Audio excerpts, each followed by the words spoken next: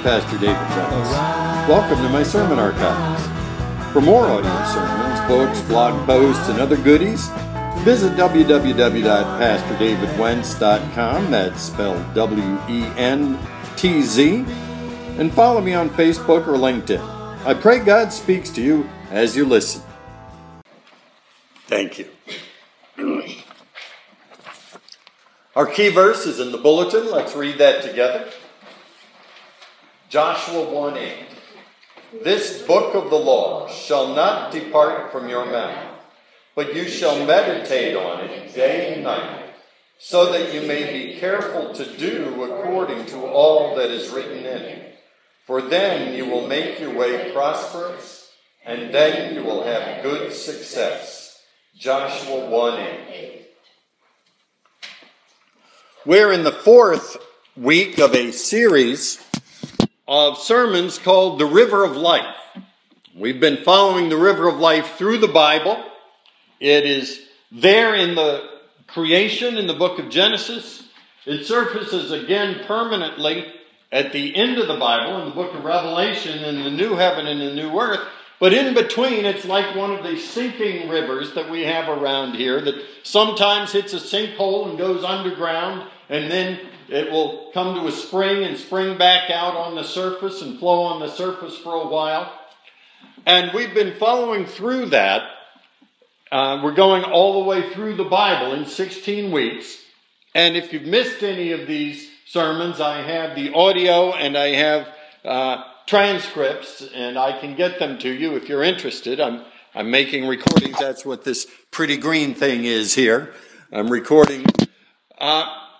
But basically, we have been through the Torah, the first 5 books of the Bible, up until now. We looked at creation. We saw how God tried to deal with the entire human race all together, and it didn't work. They refused to listen to him, and so he destroyed them in the flood. Tried again. They still didn't listen. He had promised that he wouldn't destroy the entire world in a flood again. So he divided their languages and said, I'm just going to choose one little group and work with them and let them get to know me and live my way. And then all the rest of the world will see how much better that way of life is, and they will want to come and follow me as well. And so he chose the family of Abraham, raised them up. They became the Israelites. They went down to Egypt as a family of 70.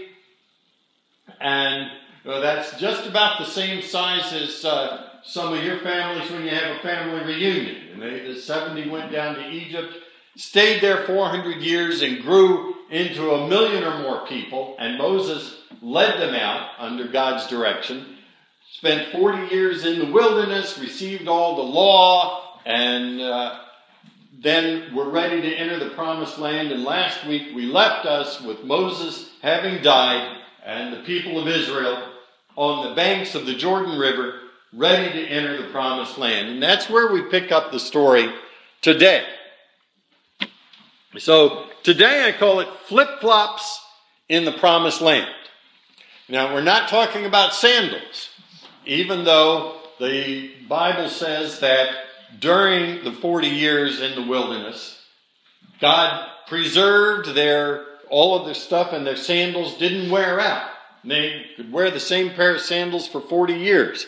Some of you may have been wearing the same pair of flip-flops for 40 years. But the flip-flops we're talking about here is the cycles of flipping and flopping back and forth that our second reading described, where after Joshua died, the people of Israel began to follow the pagan gods around them and the pagan religions around them.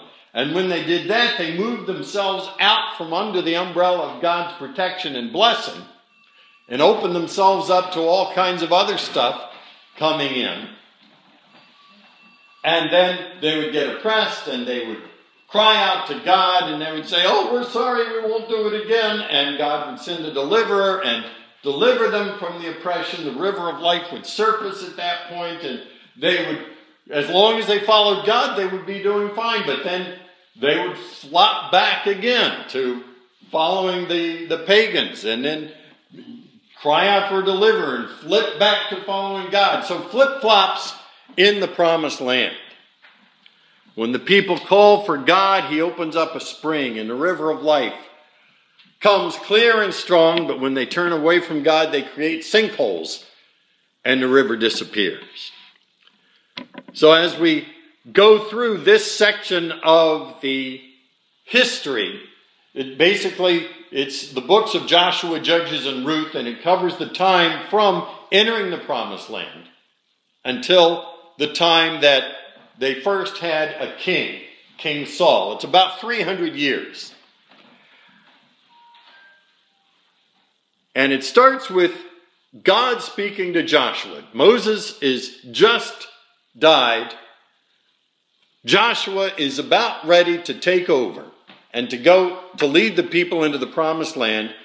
And our key verse, God is speaking to Joshua. And he says, this book of the law, the Bible, and they only had the first 5 books of it, the Torah at that time, or the Pentateuch, different names for the first 5 books of the Bible, the books of Moses. But the same principle applies to the whole Bible. This book of the law shall not depart from your mouth, but you shall meditate on it day and night. You say, what do you mean depart from your mouth? Well, the word for meditate there really can be translated mutter. And so it means you're kind of speaking it kind of under your breath, kind of muttering the words of the Bible, just to think about it. As you're walking around, as you're guarding your sheep, as you're working in your shop, whatever you're doing, just keep kind of muttering the words and thinking about them and turning them over in your mind. It's interesting that another word that means the same thing, that comes from the same root, is ruminate. You ruminate on something. It means you think about it, you ponder it, you meditate on it. But it's also what a cow does with food. Going through the 4 stomachs and chewing the cud, you get God's word down inside of you, and then you bring it back up, and you mutter it, and you chew on it in your mind a little bit, and then you bring it back down, and that's how you get it into your spirit.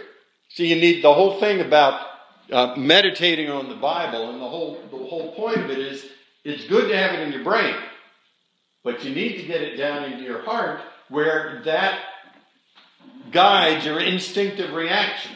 And you don't have, when something comes up and you don't have time to consciously process through and say, okay, how should I react to this? Oh yeah, the Bible says such and so. You want to have it down inside of you where it's a part of your instinctual reaction.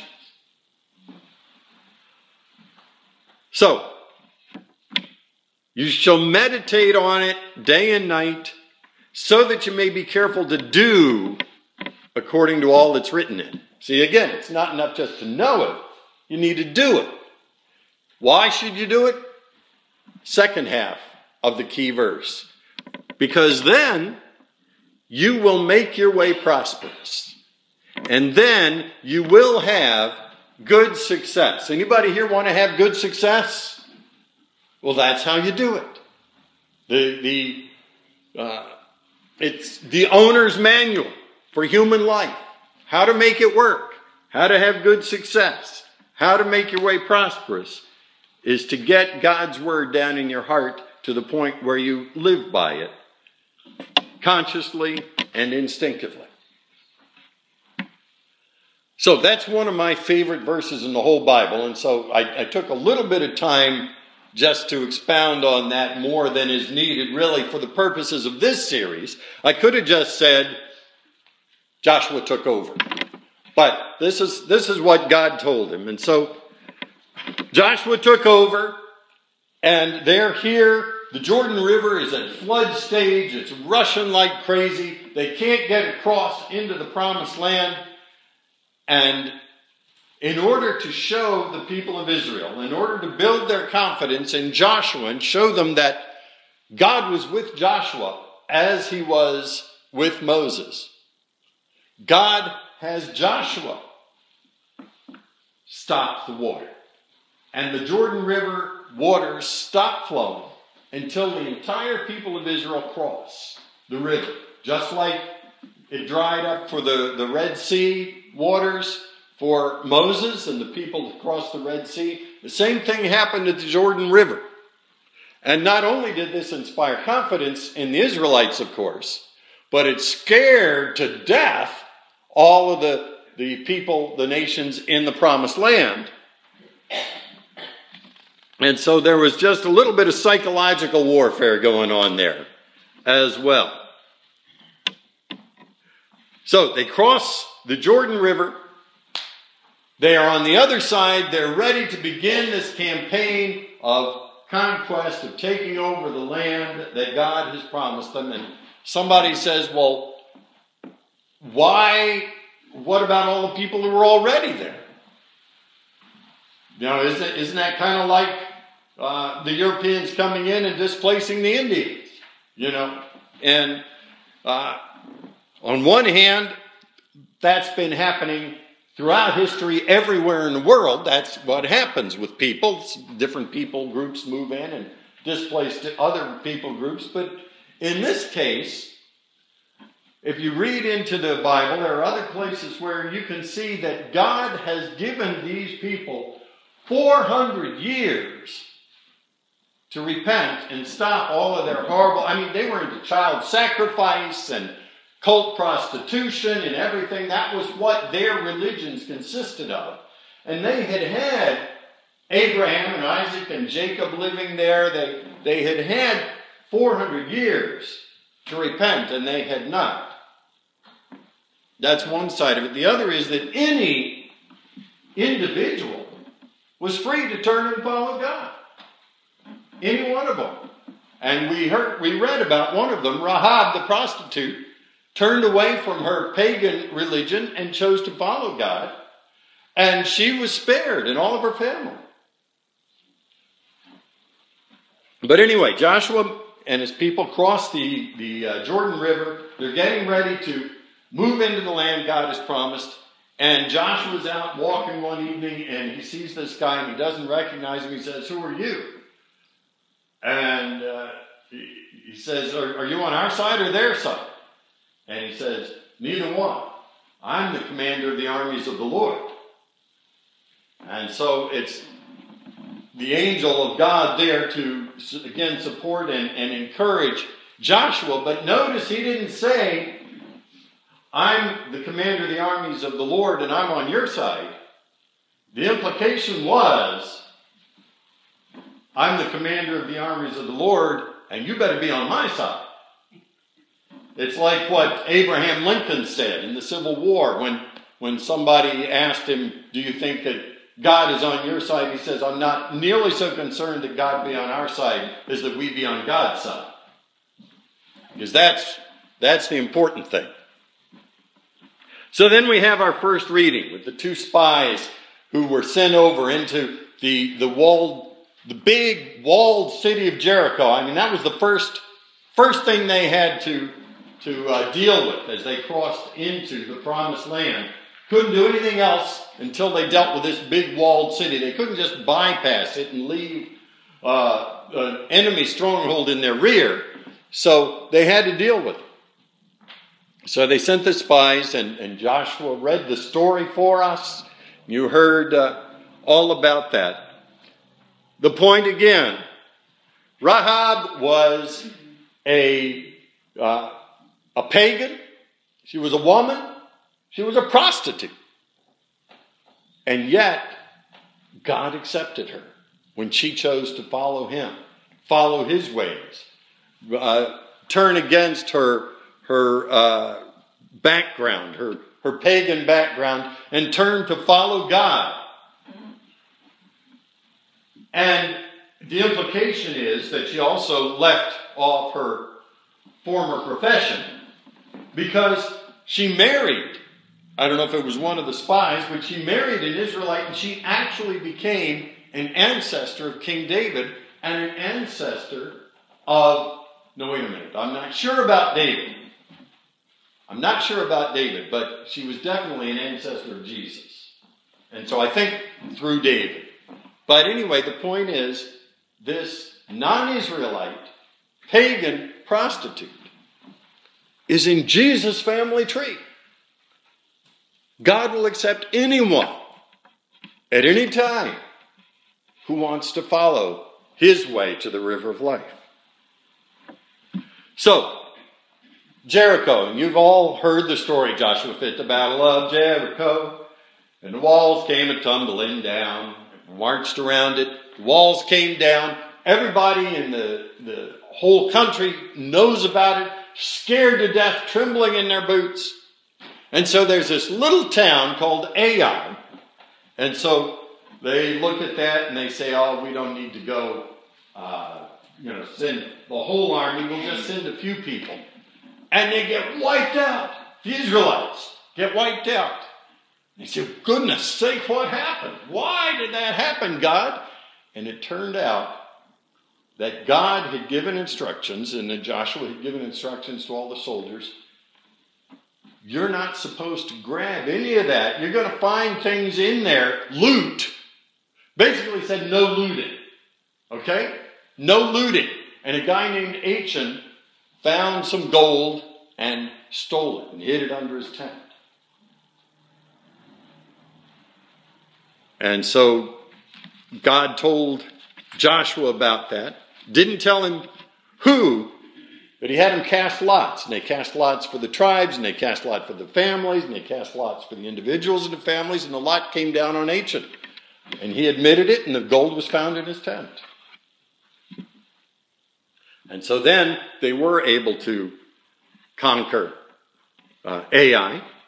And so the whole country is hearing about this. They're scared to death, all the countryside. And so the people from a city called Gibeon find out that God has instructed Joshua, you're supposed to take all of this area and displace the people, and this is the land that's going to be yours. But cities far away, you can make a peace treaty with them. So they pretend like they're from far away. And they got on all old clothes, and they take stale and moldy bread with them and everything, and they come and they make a peace treaty with them. And there's a very interesting verse there in Joshua 9:14. So the Israelites examined their food. They looked at the bread and they said, well, yeah, it is moldy. I guess they must be telling the truth.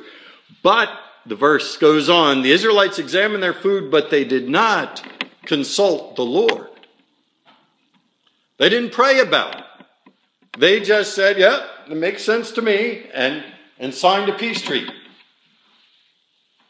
And the interesting thing is that even though, when the deception became known, even though it was signed under false pretenses, Joshua honored the treaty anyway. Because when some of the other surrounding cities found out that Gibeon had made a peace treaty with the Israelites, they got mad at them and they attacked Gibeon. And Gibeon sent a message to Joshua and said, help. And Joshua and his army came to their rescue, marched all night. And that's when Joshua prayed for the sun to stand still so they would have enough daylight to finish the military exercise and rescue Gibeon. And God honored that and made the sun stand still.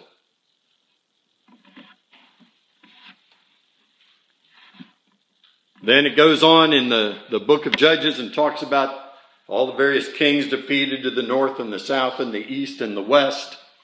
And the whole land was not conquered at once. Some of them left, as we heard in the second reading, and we're given two reasons for that. One is that originally, beforehand, God said to Joshua, I won't drive them all out too fast so the wild animals won't multiply and be dangerous for you. And the reading that Rhonda read for us adds a second reason, which was that God wanted to test the Israelites and see if they would indeed stay true to him, or whether they would succumb to the temptations of the neighboring tribes. So Joshua divides up the land among the 12 tribes of Israel, and he gives his final words as he's an old man. And he says, Joshua 24:15, he says, choose today whom you will serve. Would you prefer the gods your ancestors served beyond the Euphrates, or will it be the gods of the Amorites in whose land you now live? But as for me and my family, we will serve the Lord. And all the people said, oh, we'll serve God, we'll serve God. And Joshua dies. And as we heard in the second reading that Rhonda read for us, as soon as that generation died, they turned right away from God to the pagan idols.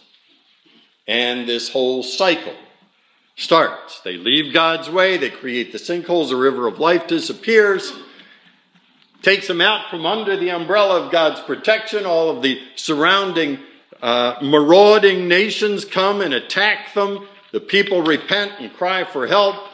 God opens a spring for the river of life, brings a deliverer, raises up armies, delivers them. Things go well for a while. They forget all of that, turn right back to the others around them. And so we have a cycle here. The Aramites, which is modern Syria, attack them, and God raises up Othniel, and things are going well, and then they turn away from God to the pagan idols, and the Moabites rise up, which is modern day Jordan. And they cry out to God, and God raises up a deliverer, a judge named Ehud. And then it's the Philistines, which is the Gaza Strip. And then it's God raises up Shamgar as a judge. And then they turn away from him, and the king of Hazor, which is a city north of the Sea of Galilee, attacks them. And they turn back to God and cry out for help, and God raises up a judge named Deborah, a woman.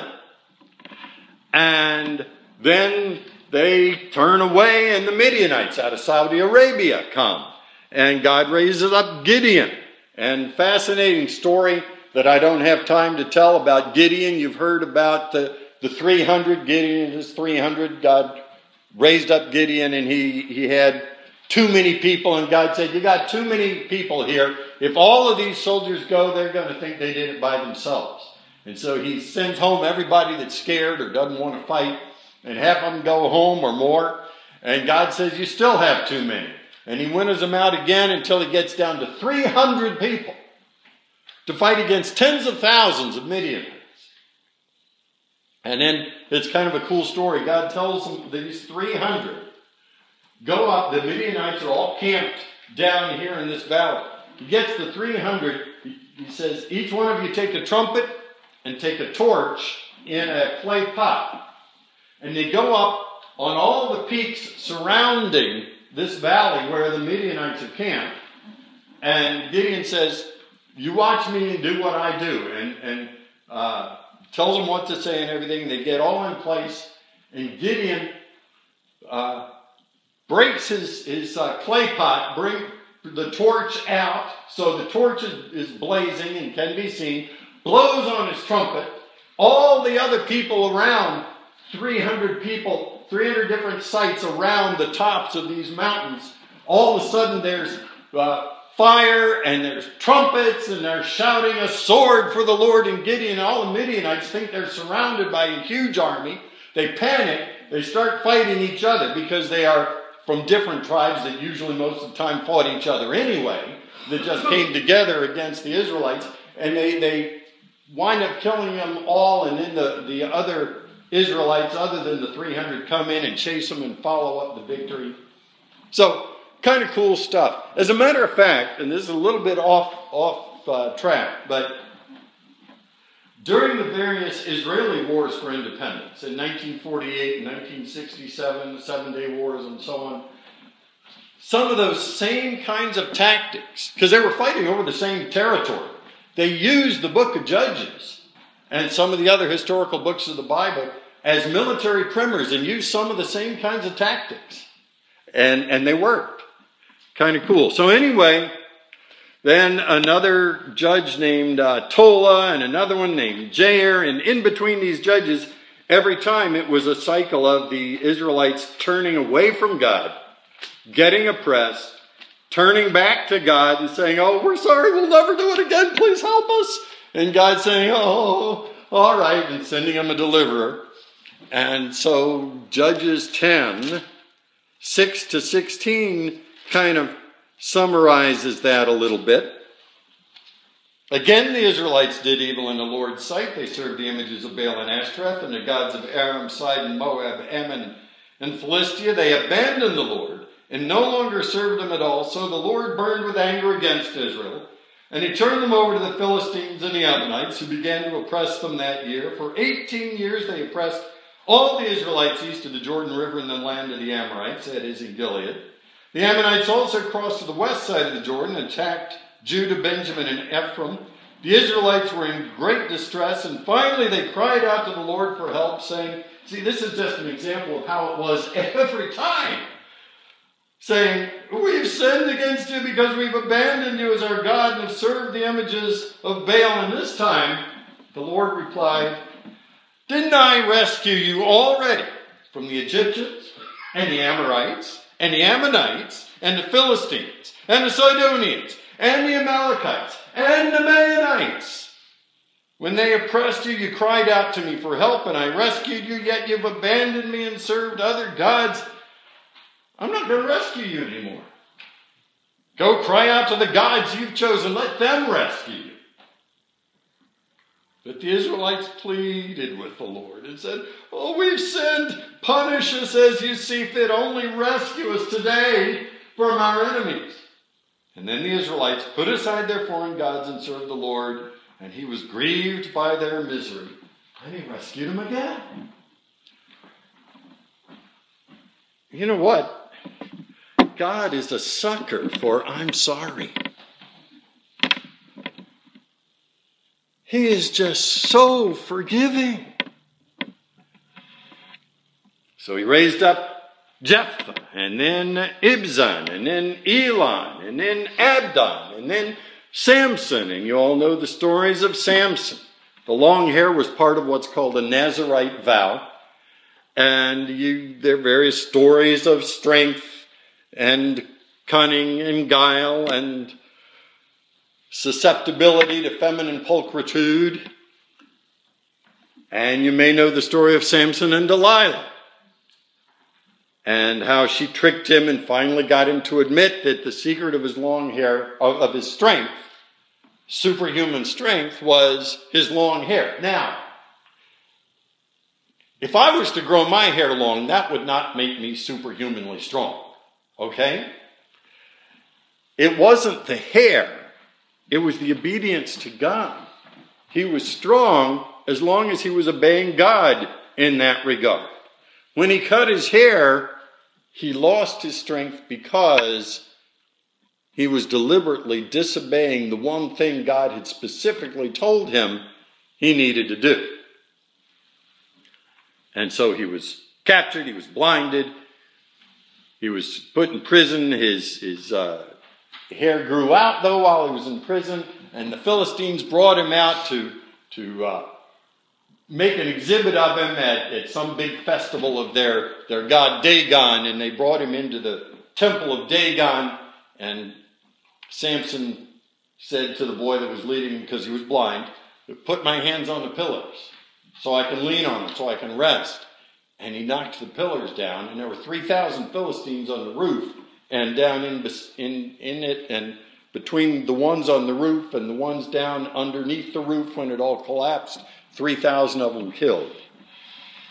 So the Bible goes on, the book of Judges goes on with more stories of that time that are interesting in the kind of a Wild West romance novel kind of a way, but not real important for the purposes of this sermon series. But the last verse of Judges is telling. It says, in those days Israel had no king, and all the people did whatever seemed right in their own eyes. Whatever seemed right in their own eyes. And the result was all this oppression. And today's chunk of the Bible ends with a little short book, 4 chapters, that you can just picture it being made into a Hallmark movie. Okay, the book of Ruth. The book of Ruth. Man in Bethlehem is married, has a couple of boys, famine comes, he leaves, goes into the neighboring land, Moab, and his kids grow up, they marry native girls, Moabitess girls. Then he and the boys both die, and the only ones left is the mother, the widow, Naomi, and then the two daughters-in-law, Orpah and Ruth. Now, there's a verse here that you probably heard. Wherever you go, I will go. Wherever you live, I will live. Your people will be my people, and your God will be my God. Anybody ever heard that before? Was it at a wedding? That is a very, very popular wedding verse. But in the Bible, it wasn't a bride saying it to a groom. It was a daughter-in-law saying it to her mother-in-law. Orpah stayed there in Moab so she could find a husband because she was still a young widow. Ruth said, no, I'm going to go with you. I want your God to be my God. Again, a foreigner out of a pagan background, but she wanted to follow God. And God accepts anyone who will follow him.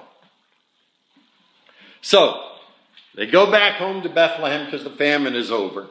And Ruth goes out to glean in the fields because God had instructed, among all of those different laws, God had said, when you glean your fields, don't get every last little bit of it.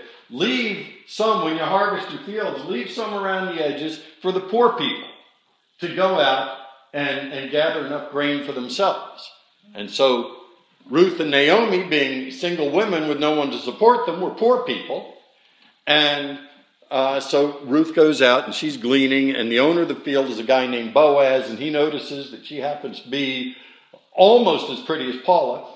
And so he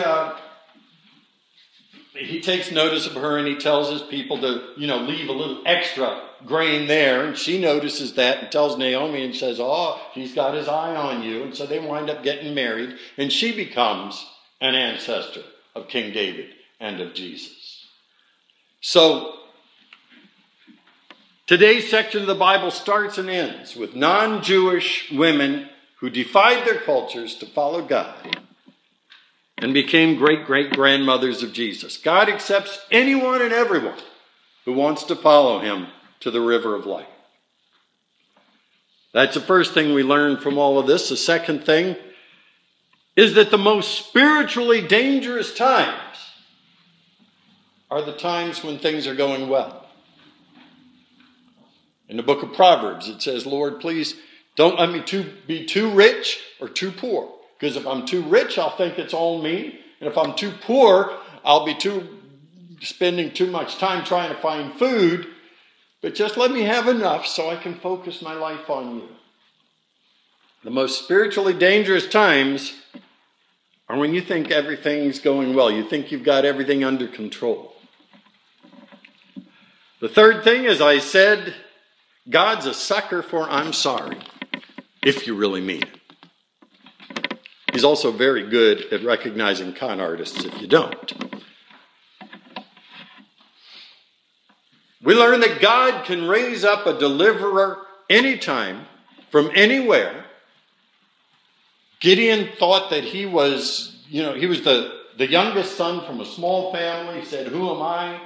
Deborah was a woman of all things. My goodness sake, in ancient cultures, that was about 6 strikes against you to start with.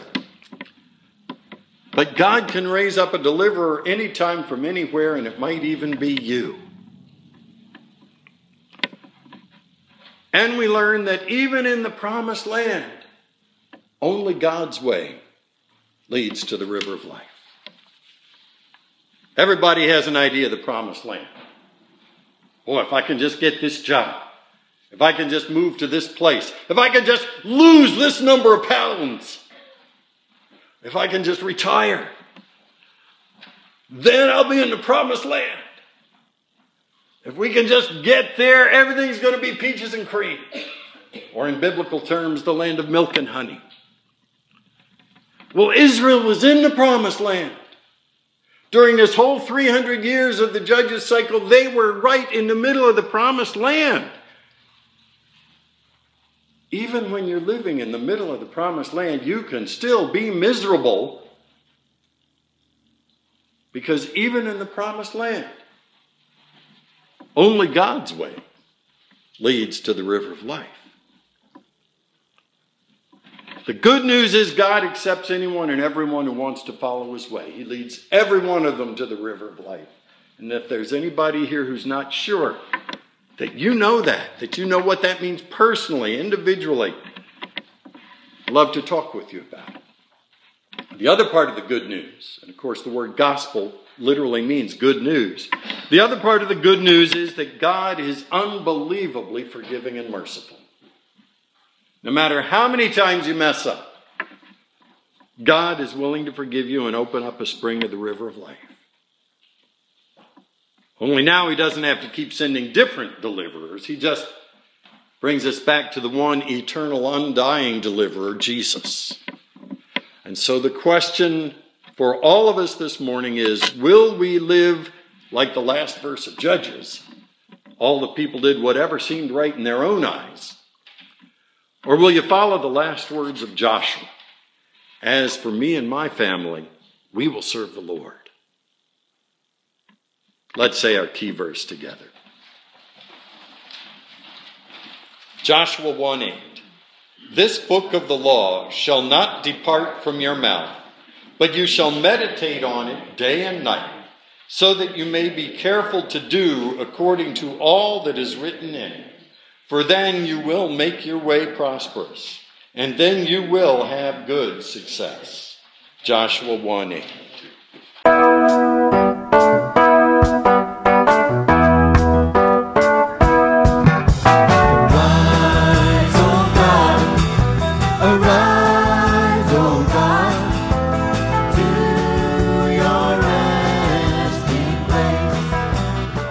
Thank you for listening to this sermon, and I pray it blessed you. Again, I'm Pastor David Wentz, and for more audio sermons, books, blog posts, and other goodies, please visit www.pastordavidwentz.com. That's spelled W-E-N-T-Z. And follow me on Facebook or LinkedIn. May God bless you as we do Christianity together. See you next time.